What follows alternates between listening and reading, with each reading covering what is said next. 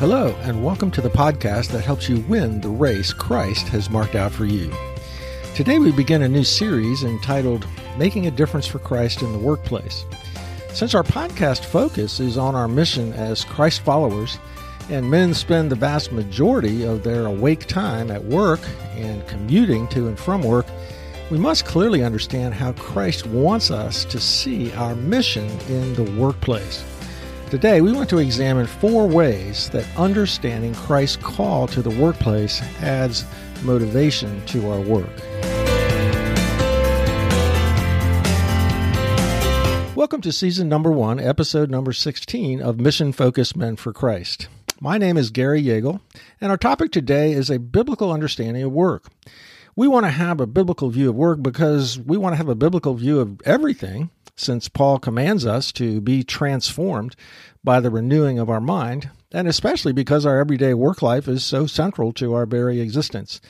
But understanding Christ's call to the workplace is even more important when we realize how hard, exhausting, frustrating, and disappointing work can be even when we're in a job we love.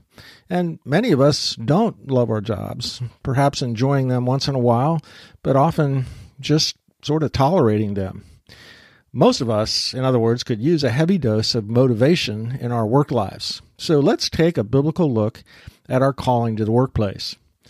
The story is told about a man walking past a construction site and seeing 3 men hauling sand in wheelbarrows across the property to where it was being mixed with cement to form mortar.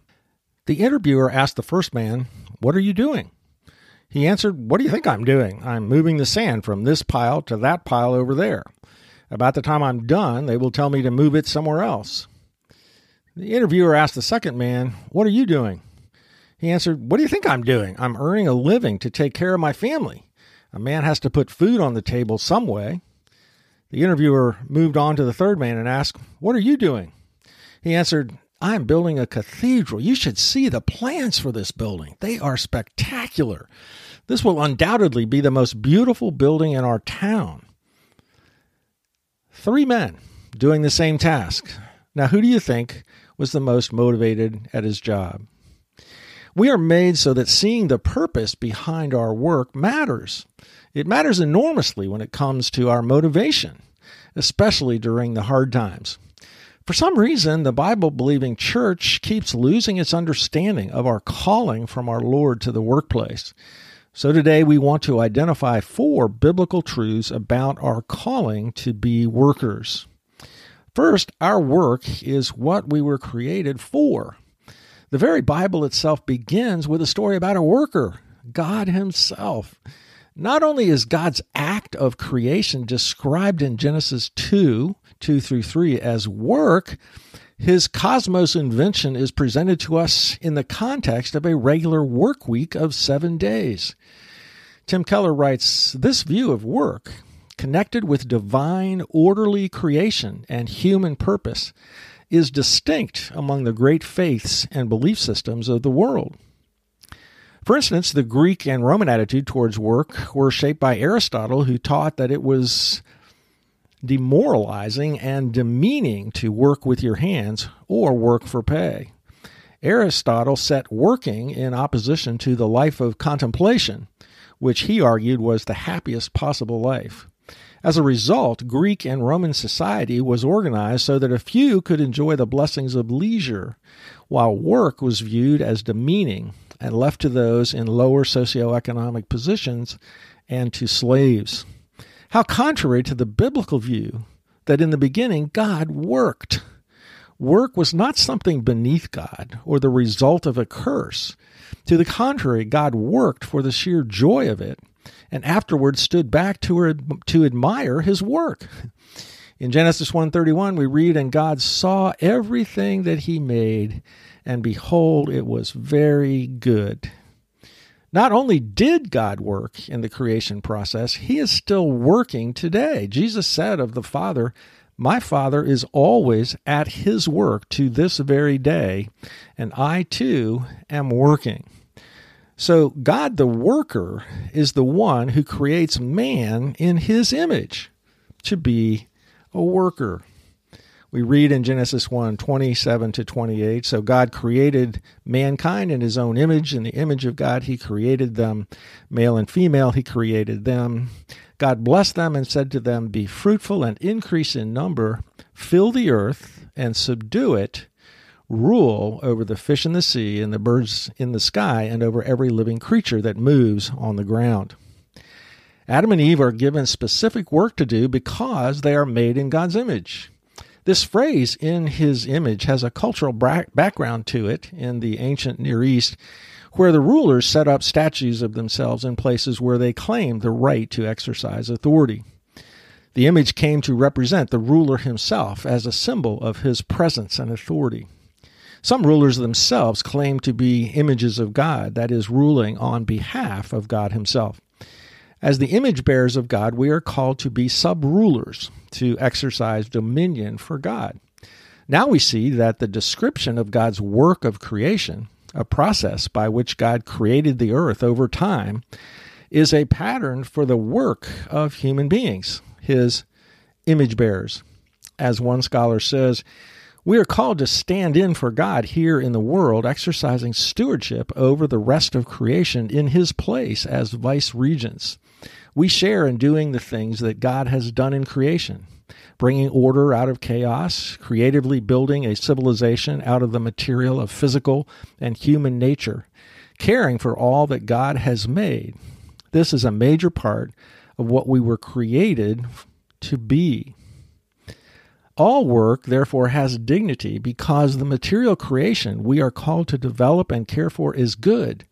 It is a mirror of God's glory, but also because we were created like God to be workers. Christians value all work, no matter how menial, because they worship a God who at his very core is a worker. They want to be like him. Thus, Christianity eliminates the status associated with various types of work. Philip Jensen makes an interesting observation about the incarnation. He asks, if God came into the world, what would he be like?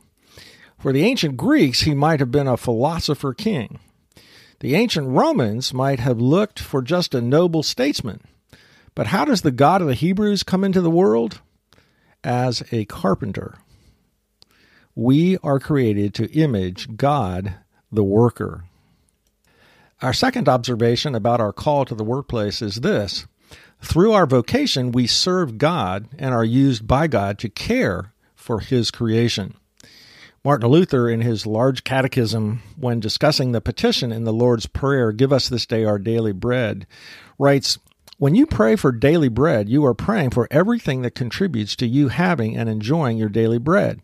You must open up your mind and expand your thinking so that it reaches not only as far as the flour bin and baking oven, but also over the broad fields, the farmlands, the entire country that produces, processes, and conveys to us our daily bread." Psalm 145:15 praises God, saying, "The eyes of all look to you, and you give them their food in due season." But how does God feed us? Through the farmer, the fertilizer manufacturers, the farm equipment producer, the truckers, the marketers, computer programmers, retailers, and all the others who contribute to bring us food. Luther writes, God could easily give you grain and fruit without your plowing and planting, but he does not want to do so. Our vocation is what God uses to care for his creation.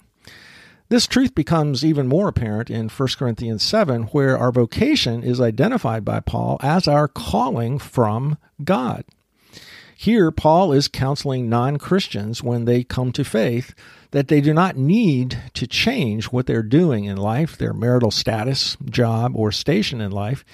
He says, quote, "Let each person lead the life that the Lord has assigned to him and to which God has called him. This is my rule in all the churches." Paul takes two theologically loaded terms and uses them to describe the call to everyday work.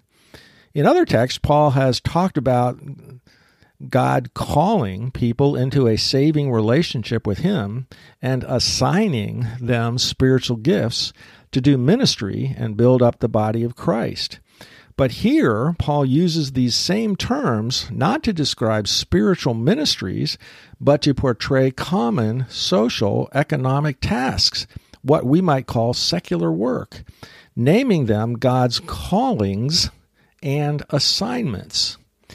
The parallel seems clear. Just as God equips Christians with gifts for building up the community of Christ, so he also equips all people with talents and gifts for the various kinds of work for the purpose of building up the human community. The Bible teaches us to view work as a calling from God himself to serve others, helping them flourish through utilizing our gifts and talents. Luther and the other reformers argued passionately that this text refutes the idea that the call to ministry, which had bred a two-tiered understanding of spirituality, is any more sacred a calling than the call to secular work. To this day, some Christians do not understand the importance to God of developing his creation, exalting the spiritual world over the physical world, and denying the cultural mandate. They still believe that the call to ministry is more important than the call to secular work. Don't yield to this two-tiered fallacy. Your calling from God to secular work matters eternally. The third truth we want to examine about our calling to be workers is this: our work is the way God wants his creation's potential to be realized. Let's return to the Genesis 1:28 text for a moment. Be fruitful and increase in number, fill the earth and subdue it. Rule over the fish in the sea, the birds in the sky, and over every living creature that moves on the ground. This is the command to spread the culture of the garden over planet Earth. It has been called the cultural mandate. It's worth noting that the words of verse 28, fill the earth, are more than just a repetition of the command to procreate. When creating the plants and animals, the words God used usually were, let them multiply. Human beings filling the earth means something far more than plants and animals filling the earth. It means civilization, not just procreation. God doesn't seem to just be saying, I want more members of the human species populating the earth. He wants the world to be filled with a human society shaped by his image bearers. He could have just created a populated earth, but he didn't. He invested us as his image bearers with the enormous responsibility to build a culture that would be pleasing to him, to shape and rule for him. The word subdue, also in Genesis 1:28, implies this same shaping of the garden and its culture. The word might be understood to refer to the idea that the forces of nature were adversarial and needed to be conquered in some way. But this command came before the fall, when nature became subject to decay. Rather, the command to subdue the earth indicates that although all that God had created was good, it was still to a great degree undeveloped. God intentionally created into the world deep, untapped potential for cultivation that we humans are to unlock through our labor. This pattern of developing the material of creation was modeled by God himself in the creation process. Again, Tim Keller points this out. He writes, when God first creates the material world, he does not have it spring into being already made. Rather, it is formless and void. God then addresses these conditions progressively during Genesis 1 through his work. He gives the world form. Where it is unshaped and undifferentiated, he distinguishes and elaborates. He takes the general and separates it into particulars, for example, separating sky from sea and light from darkness. And when things are empty, God fills them. On the first 3 days, he creates realms, heavens, sky and waters, earth. On the second 3 days, he fills each realm with inhabitants, sun, moon and stars, birds and fish, animals and humans. So the word subdue indicates that even in its original unfallen form, God made the world to need work. He made it such that even He, God Himself, had to work for it to become what He designed it to be, to bring forth all its riches and potential. The pattern for all work is this: we develop the potential of every facet of God's creation in such a way that it helps the world in general, and people in particular, to flourish. We don't go to work just to make a living or just to get rich, but to advance the common good. We work to serve God, who wants the potential of His creation, including human beings, to be fulfilled and enjoyed. We work for the flourishing of every part of God's glorious creation. Our fourth observation about our call to the workplace is that work is a way of loving our neighbors. Work is the form in which we make ourselves useful to others and others make themselves useful to us. Author Lester DeCoster illustrates how indispensable work is for human life in every culture. He asks his readers to consider the simple chair they're sitting in and asks, "Could you have made it by yourself?" He continues, "How would you, say, get the wood? Go and fell a tree, but only after first making the tools for that and putting together some kind of vehicle to haul the wood and constructing a mill to do the lumber and roads to drive on from place to place. In short, a lifetime or two to make one chair. But now imagine that everybody quits working. What happens? Civilized life quickly melts away. Food vanishes from the shelves. Gas dries up at the pumps. Streets are no longer patrolled, and fires burn themselves out. Communication and transportation services end. Utilities go dead. Those who survive at all are soon huddled around campfires, sleeping in caves, clothed in raw animal hides. The difference between a wilderness and culture is work.